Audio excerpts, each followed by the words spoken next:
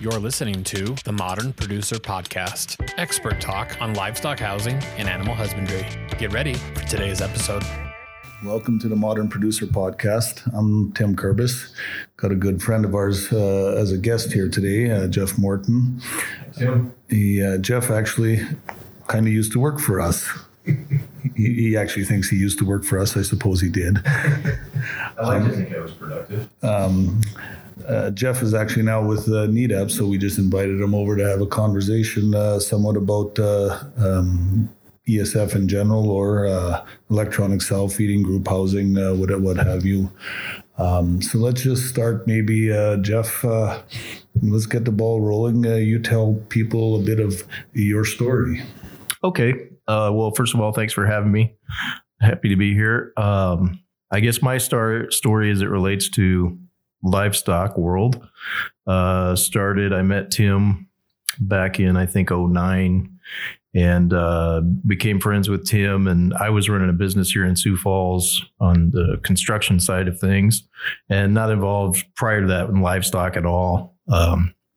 My dad had a small sow farm, very small sow farm in Texas when I was young, but nothing like a serious producer. For him, it was more of like therapy. He was a hospital administrator, and he said he could either drink for stress or raise pigs, and he chose to raise pigs. So my exposure.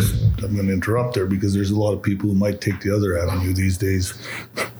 Drink rather than raise pigs. Right. Yeah, exactly. So whatever was working for him. But he grew up on a farm in Laurel, Nebraska, and it was really hard to ever get the farmer out of him, even to this day. So, but all that to say, my exposure to livestock and certainly livestock at this level was almost none or very limited. I grew up outside of the Dallas Metroplex and, not a lot of pig farmers down there in that part of the country, but met Tim in 2009 and then actually rented some office space from New Standard in their previous location here and started doing some contract work for New Standard, doing some drawings and some equipment schematics for them, do CAD work, and started providing that service to them. And then at one point started subcontracting some equipment installs. And I guess that's where my real exposure to the kind of work we do today first started. And then in 2012, started working for New Standard full-time as a sales manager. And they gave me a pretty clear-cut objective and asked me to make at least a 3-year commitment. And the objective was to expand a particular customer base. Their customer base at that time was limited pretty much to one demographic, and they wanted to expand beyond that. So that's what they brought me on board for. And that experience led me to marketing the NEDAP products. It's a big part of what New Standard does. NEDAP is a big part of what they do. The much bigger picture, obviously, y'all do a lot more than just NEDAP. But boy, your Texas came out there. But yeah, so did the marketing for New Standard for 3 years and then got out of the industry actually for a few years and moved back to Texas just for some family issues and things going on in my personal life. Took me out of the industry, and Tim had warned me all along that if I was in the industry 2 years, I would be locked in and trapped forever. I may move lateral or upward or downward, but I would be trapped in the industry forever. So just when I thought I had made it out clean, NEDAP contacted me and asked me if I would be interested in being their U.S. sales manager. And we opened a dialogue, and a couple months later, I took that position. So that's where I am now. And I can say that having worked with New Standard has, I'm not, pardon the pun, but they have very high standards and use only the best.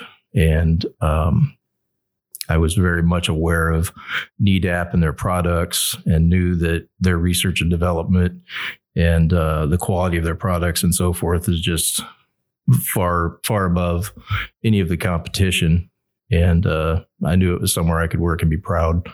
And So here I am back in the industry now, and a lot has changed in the last few years since I left, but it's been really good to get back. And it was like I'd been doing it the whole time. Fortunately, I was able to hit the ground running, and a lot of good connections still and that kind of thing. But I've really enjoyed being back. So anyway, you said, you stated, Jeff, that you've seen the industry change a lot, I guess, as you've stepped out for a few years. What are the biggest changes you've seen? I think I'll address it from a couple different ways. One, from the market perspective, and then also from the technology side of things. And then I guess those two are kind of linked. But from the market standpoint, when we first started, you started, back in the 2009 or so in the U.S., and I started in 2012. The evolution of sow housing was really in very early stages in the U.S. At that point, there was pretty substantial resistance still at that time, to the point of people in conferences standing up and shouting, "You'll never take our stalls away. We're not going to go to open housing," and that kind of thing. And certainly in the last few years, that's come a lot further and really a lot faster even than I expected. And I think there are a few things contributing to that, but one of them is I think the consumers' demands, wanting to know where their meat comes, to put it simply, for example, and then just the next generation of producers coming on board too. We've seen that with New Standard and NEDAP customers, even where the next generation has taken the baton and just the mindset has shifted. And ultimately, New Standard is able to demonstrate with NEDAP equipment that all things being equal, production can certainly be matched or improved. So even beyond animal welfare benefits and things like that, really it all comes down to production and, larger profits. From the equipment side of things, I know NEDAP has moved forward on adding more things into their system for the sows, like the weigher now, which is something that New Standard was working on a few years ago when I left. But the software in general and everything going to a cloud-based service and everyone having access to the blockchain is the big buzzword now, but it's becoming a very real thing. Again, people want to know where their food comes from. So the meat processor and the nutritionist, veterinarians, genetics companies, and everybody having access to that information in the cloud and being able to capture all that data. So NEDAP's doing a really good job of capturing that data. It's not up to us to figure out what to do with it, but we're able to capture it and store it and give people access to more information. You kind of led to something there. I always struggle with the term. There's a lot to intake right there, but in very basic sense, what is blockchain to a dummy like me who really doesn't work on that side of things? So I would say in its simplest term, blockchain could be described as a digital ledger. Which would be different than a facsimile or a copy of information. It's not just the same information shot out to various people. It's like, one ledger where different people are making entries, and it's only changed by that entry and always updated. So you always have the latest version, but really it's just one digital ledger that multiple people have access to. Sure. So is that your definition, or did you get that from somebody? I'm sure it's a good definition. I'm sure I learned it somewhere. I didn't invent it.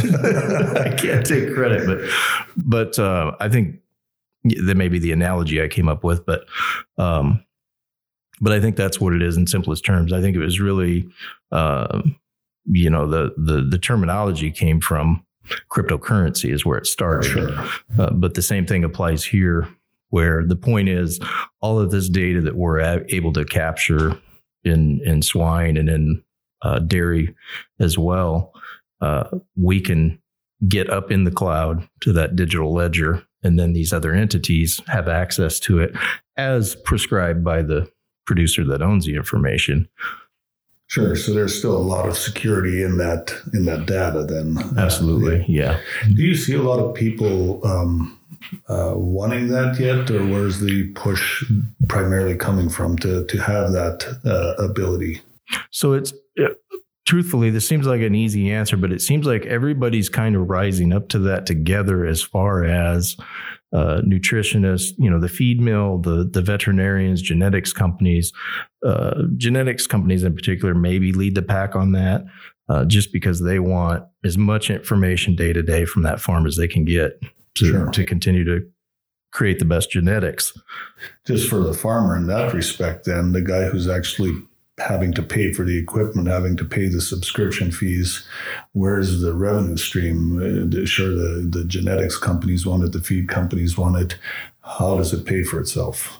I would say one way is the overall production. If everybody's working together and the genetics company are making a better product and the veterinarians providing better service, ultimately for the producer, that's going to come back in production. I would say maybe not as tangible. So it's kind of nebulous in that sense, not tangible. Correct. Like you say, there's no direct where the genetics companies say, you've got data that's useful to us as a company and we'll give you something for it. From a veterinarian's perspective, for example, it may save him a lot of trips going into a barn, for example, showering in to get information or look at things on their computer and that kind of thing, where he could do things like that from his office. And I guess that could be said across the board. I think a big piece of it is going to be the consumer. Ultimately, when the consumer says, where did this meat come from? And we'll be able to say, in the life of this sow, or even in the life of a finisher pig that goes to market, we can tell you what that pig had to eat every day, what shots it got, antibiotics, if any, and the consumer in the end will be able to know where that meat came from. So do you see a lot of packing houses, processors at all buying into this in real life, or is it still kind of, it's there, everybody's talking about it, but are people actually using it yet? It's there and people are talking about it, and just, I would say, in the very, very early stages of using it in the U.S., but it's definitely at the top of the conversation. Cool. So what other changes have you seen? I think from NEDAP's perspective, the other thing that's changed is in the U.S., back in like 2015, their presence was almost exclusively in ESF, in sow production. So let's just make sure that we don't confuse anybody who happens to stumble upon us babbling here. ESF being electronic self-feeding. Yes, correct. And large group housing as opposed to sows being in stalls. So that focus has certainly shifted both in research and development and the products being either developed or pushed along in the last few years, where we have gone into everything from farrow to finish. So the entire lifespan of a pig and all phases of it, we have components and equipment to, again, capture that data. NEDAP is an RFID technology company. That's what we do. So the steel and plastic is really all secondary. It's kind of a vehicle for the technology that Correct. You produce. Then. It all comes down to that RFID. Sure. And that antenna. The RFID itself is still a component in the ultimate data collection, if you will, because data is going to be the money. Right. It's all applied well, but ultimately the data is where the real money is. And obviously, that said, the software is the biggest part of it, and frankly, what we do best. Can't argue with that. So going back, Jeff, to a bit about talking what you had said about the evolution or the things that you saw, given that you were looking at it from the outside for a while, it is one of those interesting things we've seen. It's almost like the 5 stages of grief, if you will, in terms of accepting the shift. There has been I would almost say truly a generational shift where it almost took some new blood to get people to accept it. And it's odd how, the more things change, the more they stay the same.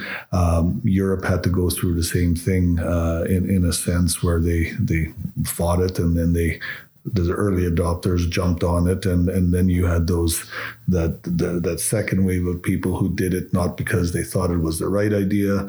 They did it because they felt they had no other option, and therefore it doesn't always lead to the best business decisions, if you will. Quite honestly, the North American market almost mirrors that kind of approach and that kind of evolution that was seen in Europe, if you will. And it's not like there aren't multiple options. And then there's other quality options. We obviously are rather biased ourselves, having, sold Needup for so many years. But it is an interesting thing, the evolution, where in 2009, you're right, there was some pretty angry people at some of the conferences, while at the same time we had producers that were saying, let's do this thing and let's do it right. So we've come a long way since then. That's no doubt about it. So do you think right now we're more in that stage that you mentioned of I think you kind of looked at it as like the second phase, where right now we still have some early adapters, obviously, who want to do things right and do it well. And do you think that we're about in that stage where there's still a lot of people who are kind of feeling like it's going this way? So, I think I hear that sometimes, like, well, this is the direction it's going to go ultimately. So if I'm going to make a change, I might as well do it now, kind of thing, but not really all we're excited about it, I guess. Yeah, we're seeing some late stages of that. It's been happening for a few years already, where people have said, well, I really have no choice. I have to do it. So you still see those. We're starting to see actually a second wave of people, and I think maybe this is where the new blood is starting to come in, a second wave of clients who are looking at it and saying, we've seen now almost 10 years of it, and then to some extent, maybe a little bit less than that, because it really didn't start till, like, the real conversion in the US specifically didn't really start until maybe 11 or 12. You started to see some of that. But some of these are now, we're getting to the point where there is potential clients of ours that are saying, we've seen people do it, and we've seen people do it rather unsuccessfula, and we don't want to be them. And there's even some clients who have actually built barns that are struggling and struggling in a fairly big way. And they're saying, we've got to do it better next time, for the future, for the next project. What's the best way to do it? And then I think a lot of this is why we do what we do. And a lot of what we engage in is, you can buy good equipment from different places. We sell Needup, and we believe it is really good equipment, but it's not the only option. It's just a really good option. But it isn't about the equipment ultimately, with all, due respect to all of the equipment companies. If you don't focus first on the animal and understand what she needs, you're likely not going to be successful in no matter what you put in. It has to be about the animal. And I think that's what we're starting to see is maybe a little bit more attention being paid to. It's not about the equipment. It's much more than that. The equipment is only a factor in part of what we're doing. So I would say we're actually maybe entering into another phase of some positivity, if you will, about approaching it, not so much about what equipment do I buy, but what system serves my animals the way they need to be served. Right. Yeah, and I would agree with you on the point about, it's not just the equipment, and Needup's perspective is exactly the same. We know, and we've seen, real world examples, Tim, that where one producer A will say, does a design and uses our equipment and has, really global targets on their numbers and their production. I mean, they're noticed globally on how well they are, and then producer B can build the exact same identical layout and use the exact same equipment and just have a complete disaster. Sure. Well, it's unfortunate. You're right. Yeah. It's if I've always said, I guess, I suppose, if you don't understand the why, you'll never really get to the how, because right. the why, it has to inform you. And if you're just trying to replicate somebody else's success without understanding why they're successful, it's not about a floor plan. It right. really has nothing or to the do equipment or the equipment that's in the floor plan. It really has nothing to do with it. The concepts are much deeper than that. Yeah. There's concepts, and we could really talk all day about what a sow needs to make her social environment work properly for, and ultimately productive. Yeah, and whereby. So I'd suggest we don't get me going, because we might just babble all day if we do that, but maybe a different day. But I would say, to make this disclaimer, that those particular examples, like producer A I mentioned, does need that equipment and does need the help of New Standard on design and implementation and everything to make it work. So you still need quality equipment. You can't be fixing stuff every day or every other day. And certainly you'd expect your equipment to last for a number of years and be the most robust equipment it can be. Right. Sales aren't easy on equipment, so it shouldn't start cheap in the first place. Right. Good point. Having said that, you can have a good producer take poor equipment and have good production. Figure it out. Yeah. Yep. Agree. He just might need to replace it sooner, or he might get frustrated because his maintenance costs are too high, or he has to do more labor because it's not the right equipment, but he'll still get it done. Yeah. Or he can't get his data in the cloud. Or you take, on the flip side, you take a producer who's not either fully engaged or doesn't buy in, but did it anyway, which unfortunately you think that you're doing a multi-million-dollar investment. You should really perhaps buy into what you're doing. If you're going to spend the money, maybe spend it on something you can buy into. But we've seen it happen. I hate to say it, but we've seen it happen. Is that either it's at a mid-level where some people weren't buying in and they were let work the system anyway, or maybe it even went up higher than that. It does create some challenges. I'm not trying to badmouth anybody. It's surprising, you know? Yeah, for sure. And unfortunately, like you said, you see that out there, but all of that's part of the overall marketplace's learning curve, I guess. Growing pains. We started talking about the evolution and kind of got off track on that. It has actually been a fun thing to watch some of the evolution, primarily because of where we position ourselves. We like to work with producers who do buy in and producers who want to do it right. That makes it quite a bit more rewarding, if you will, to actually work in a lot of places where it's ultimately they need to make money. That's the bottom line. You need to be profitable, but you can be profitable while doing it right. Yeah. And the fact of the matter is, on that note, our customers are typically the forward-thinking, progressive type top producers. That's why I was proud to be with New Standard and proud to be with NEDAP, because like Tim was saying, we're working with, especially when I was here back started in 2012, it was definitely all early adapters. And I don't know if you know this, Tim, but I used to actually tell my customers and prospects that we don't want all the customers. We just want the smart ones. So,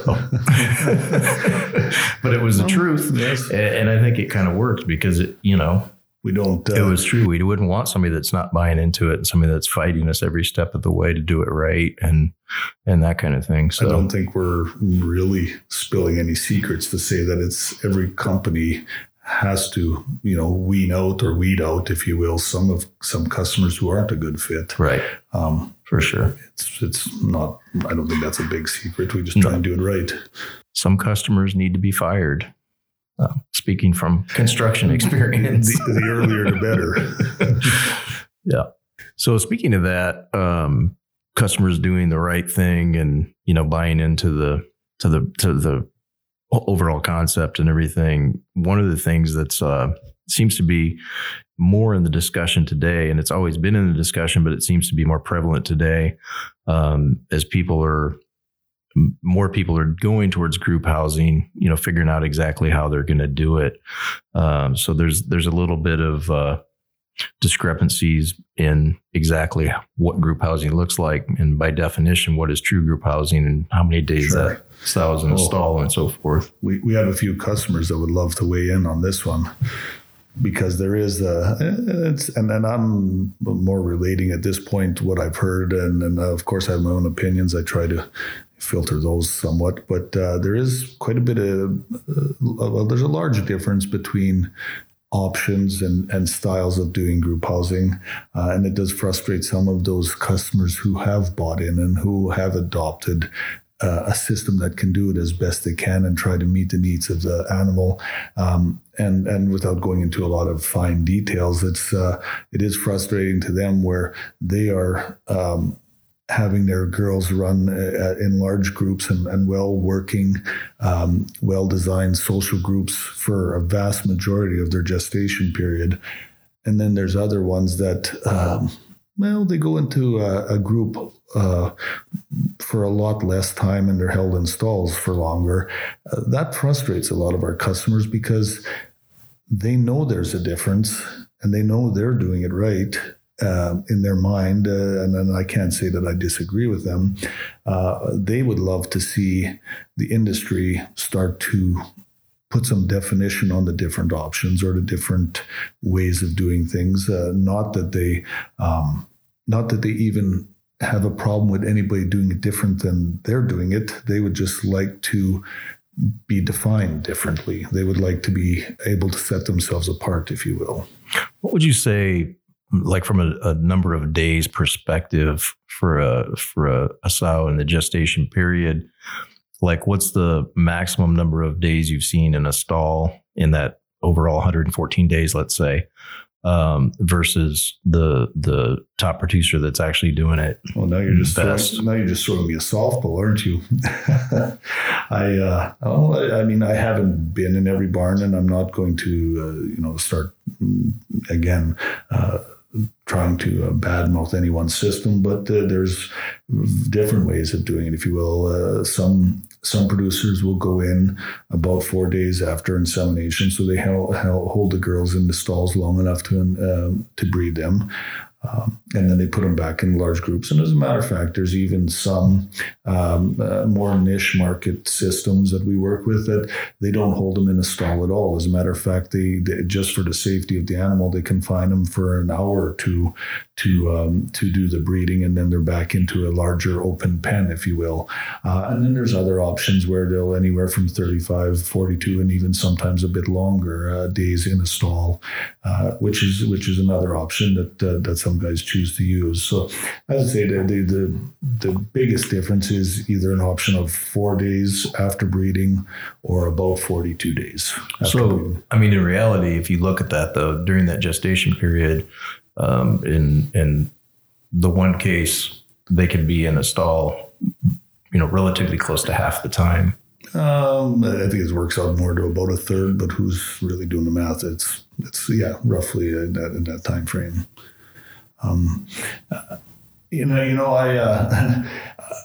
I come off the farm myself. I didn't actually ever see myself doing exactly what I'm doing today. I love what I'm doing, but that's not what I saw myself. When I was a 12-year-old kid, if you would ask me, I was going to be on the farm all my life. Life had other plans. That's great. But I still always go back to that, as that I loved working with animals. I still love working with animals, kind of like working with equipment too, and I'm pretty good at it, I think. Everything we do is trying to serve the needs of the animal first. That's kind of where our base is what's best for the animal. And I can say, having been in a number of different barns, just knowing what we've done with animals and knowing how we can work with the sow specifically and her social needs, I love the fact, and I'm very proud of the fact, that what we do is we get those animals back into a pen, which is essentially her home and where she wants to be. We get her back there as quick as we can, and we minimize the amount of time that she's confined, because we've seen that through her reactions and her production, that is really the way that she wants it to be. And again, something I've always said, that from a production standpoint, you asked earlier about how does this equate to the bottom line for the producer, and the bottom line is everything that you just said, focusing on the animal, keeping that animal content, adjusting things around her behaviors and so forth. All of that in the end equates to a happy pig is a productive pig. So in the end, production's better. Ultimately, yes. Happy, if you will, or stress-free is maybe a better way of approaching it. Stress is the biggest detractor from good production, and multiple things will build on stress. And primarily, it really comes down to a social type of structure.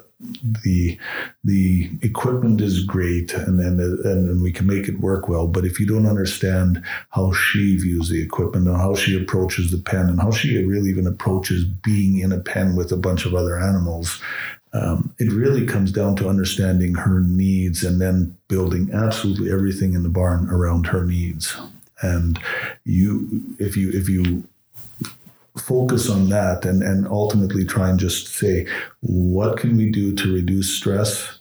And you have to understand first what can produce stress. But if you go about it with the mind of how do we pull the stress back as far as we can, you're going to have a productive system. So along that line, I'm just thinking, I know that New Standard's always been really good about taking experience from customer to customer and project to project, barn to barn. What did we learn from that? What can we learn from this producer? And taking it to the next one. In the last few years, what would you say has been the most exciting change or evolution, if you will, that you've taken from one project and used it forward with the following customers? I don't know if I'd call it one specific thing. It's actually in the last, I would say, 3 to 4 years, it's been a real rewarding but incremental and cumulative type of effect of the growth in understanding of how she reacts to her pen in a social way, starting to see some of the understanding of how she approaches the feeder and how she exists within the feeder when she's eating, understanding what it takes to have her eat in a relaxed fashion, but also be willing to leave in a schedule that's sufficient, but doesn't impede others from getting to the station. There's been about, I would say, if I went back and started making lists, and we'd probably look at 50 to 100 small little things that have just started to really come together to make this beautiful picture of, yeah, we can do this better and so much better than we've even done.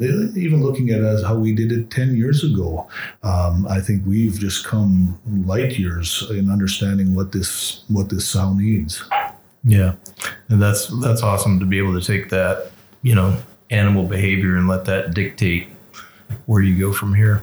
Well, it kind of maybe isn't always the normal approach. You don't see most people. I've gone through, and that's kind of fun for us. We've gone through meetings where we've approached the customer and we got to having a great conversation, and they're like, yeah, this is exciting, and yeah, I love hearing what you're doing. And we go through a 2 to 3 hour meeting, and at the end of the meeting, one guy pipes up and he says, so can you tell us something about the equipment?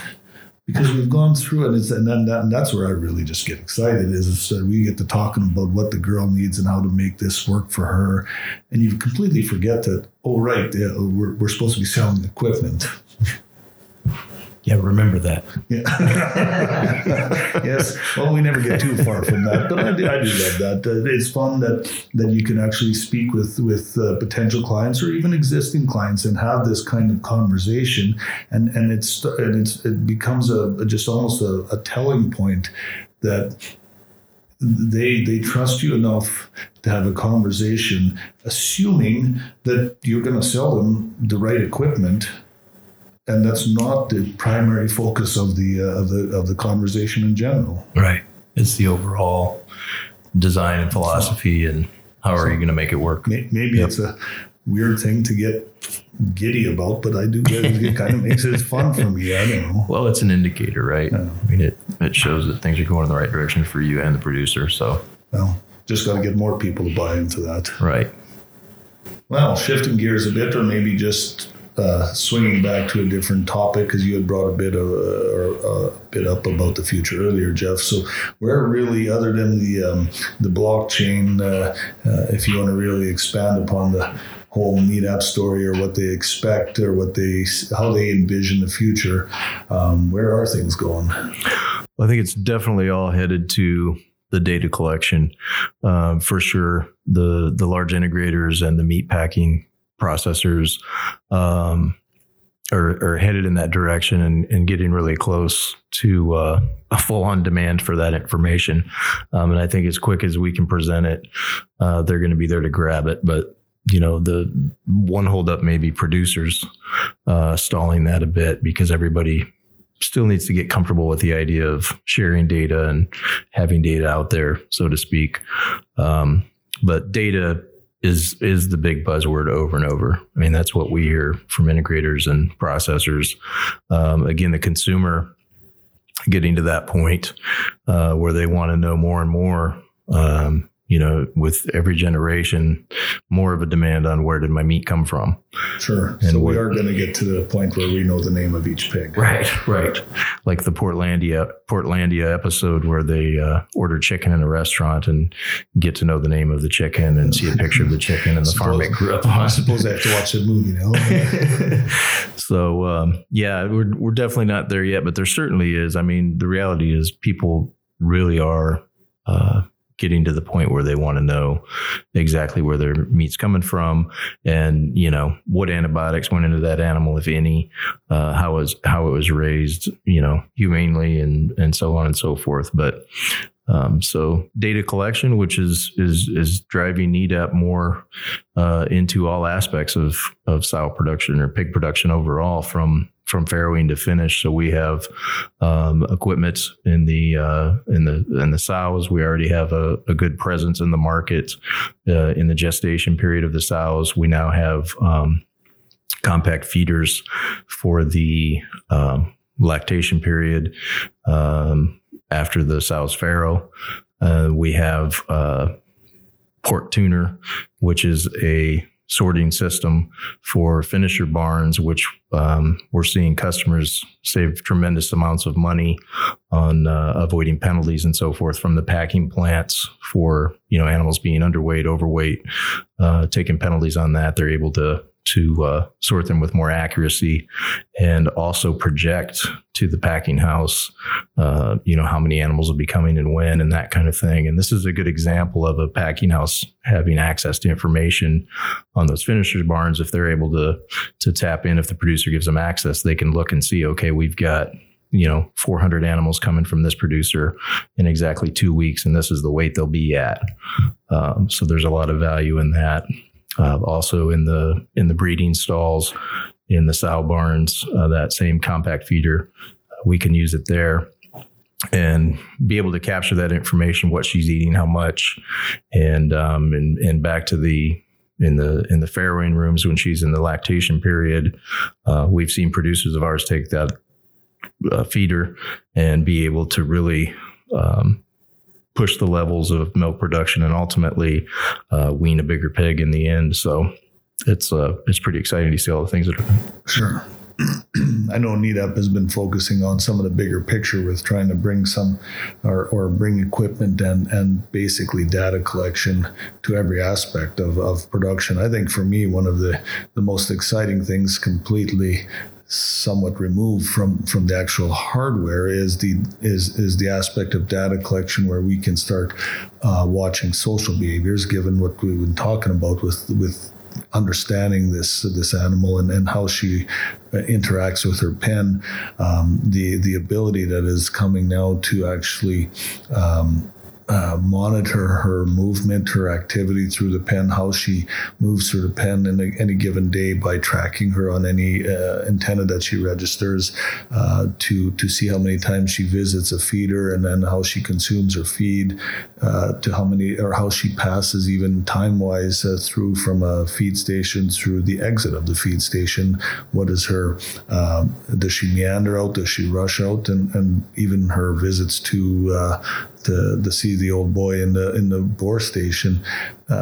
starting to see all of that data come together it's exciting for me, because I think we can learn a lot more about her needs in the pen and then help make the pens even better for her. Yep. And that, to some extent, as you know, Tim, NEDAP started in livestock on the dairy side of things. And to some extent, they kind of have led the way on new ideas and new things in the 90-year history of NEDAP overall. But one of the things that they're doing in dairy already is with the cattle is exactly what you're talking about, where there's two collars. There's one on a leg and then the collar around the neck. So there's 2 tags total, but it's essentially what they refer to as on the dairy side as a Fitbit for cows. So it really, they can look and see how many times did she stand up, how many times did she lay down. And then we also have location now in those barns where they can find that animal very specifically where it is at any given time within a couple feet. I envy the dairy industry a bit. I suppose cows don't tend to chew things off quite as much. And right. They actually have a neck, right. so you can put a collar on them. Right. But we'll get there with pigs. It just takes a little bit more development, I suppose. Yeah. But no, for me, that's where I really get excited about is the ability that we're going to have going forward to even with when you take the compact feeder and the fair wing, and if we start tying a trigger into the system, you can start seeing the animal even demand her own feed and start and then not just that she will trigger feed, but you can start picking up a lot of indications of her behavior and indications of her needs, and I would assume going forward that we'd actually start to learn a little bit more that will even help her on a health standpoint to start watching for indicators that might say this animal is probably not feeling well, and we can be even in front of that with giving her the care that she needs before she even realizes that she's sick. Yeah, it's interesting you say that and mention the farrowing feeder. We have a producer who is using those and has indicated to us that he noticed. So there's a trigger that'll activate the feeder, and it makes a bit of a noise, a bit of a rattle up and down. They push it to activate it. And he said with all the gilts for sure, about 10 minutes before they farrow, in every case, almost like setting a clock, 10 minutes before they farrow, they'll start rattling like crazy, that trigger, just playing with it, kind of going crazy with that trigger. Which is just awesome, because that kind of tells them they're about to farrow. That kind of in 10 minutes, be ready. That's where NEDAP is I think going to just outpace the market, is their ability to collect and use and analyze that data far beyond what there's other companies out there and great electronics, I'm sure, but I think NEDAP just has the leg up in the R&D side of things to actually collect and use that data, which for us, it's an exciting time. I think we're just really at the forefront of starting to use some of this to the benefit of the animal, which when it comes back down to everything we talk about, if you benefit the animal, you're going to benefit production, which is going to benefit your profitability. Yep. It's very much a direct link. Yep. Well, I suppose that'll wrap up our conversation for today. I guess I want to thank Jeff for stopping by to have this little chat. So thanks for having me. It's been fun. It's been our pleasure. It's always good. I kind of do have fun talking about this. So why don't you go ahead and just plug NEDAP? We've been kind of doing that anyway, but go ahead and give your spiel to wrap it up. Absolutely. If you're making any changes or just curious, again, anything from farrow to finishing anything, all sides of pork production. If you go to nedap.com, and that's NEDAP, just one E, nedap.com, you can find out more about all that. And ultimately, if you're here in the U.S., it'll link you and direct you to me. Again, thanks, Jeff, and everybody have a good day.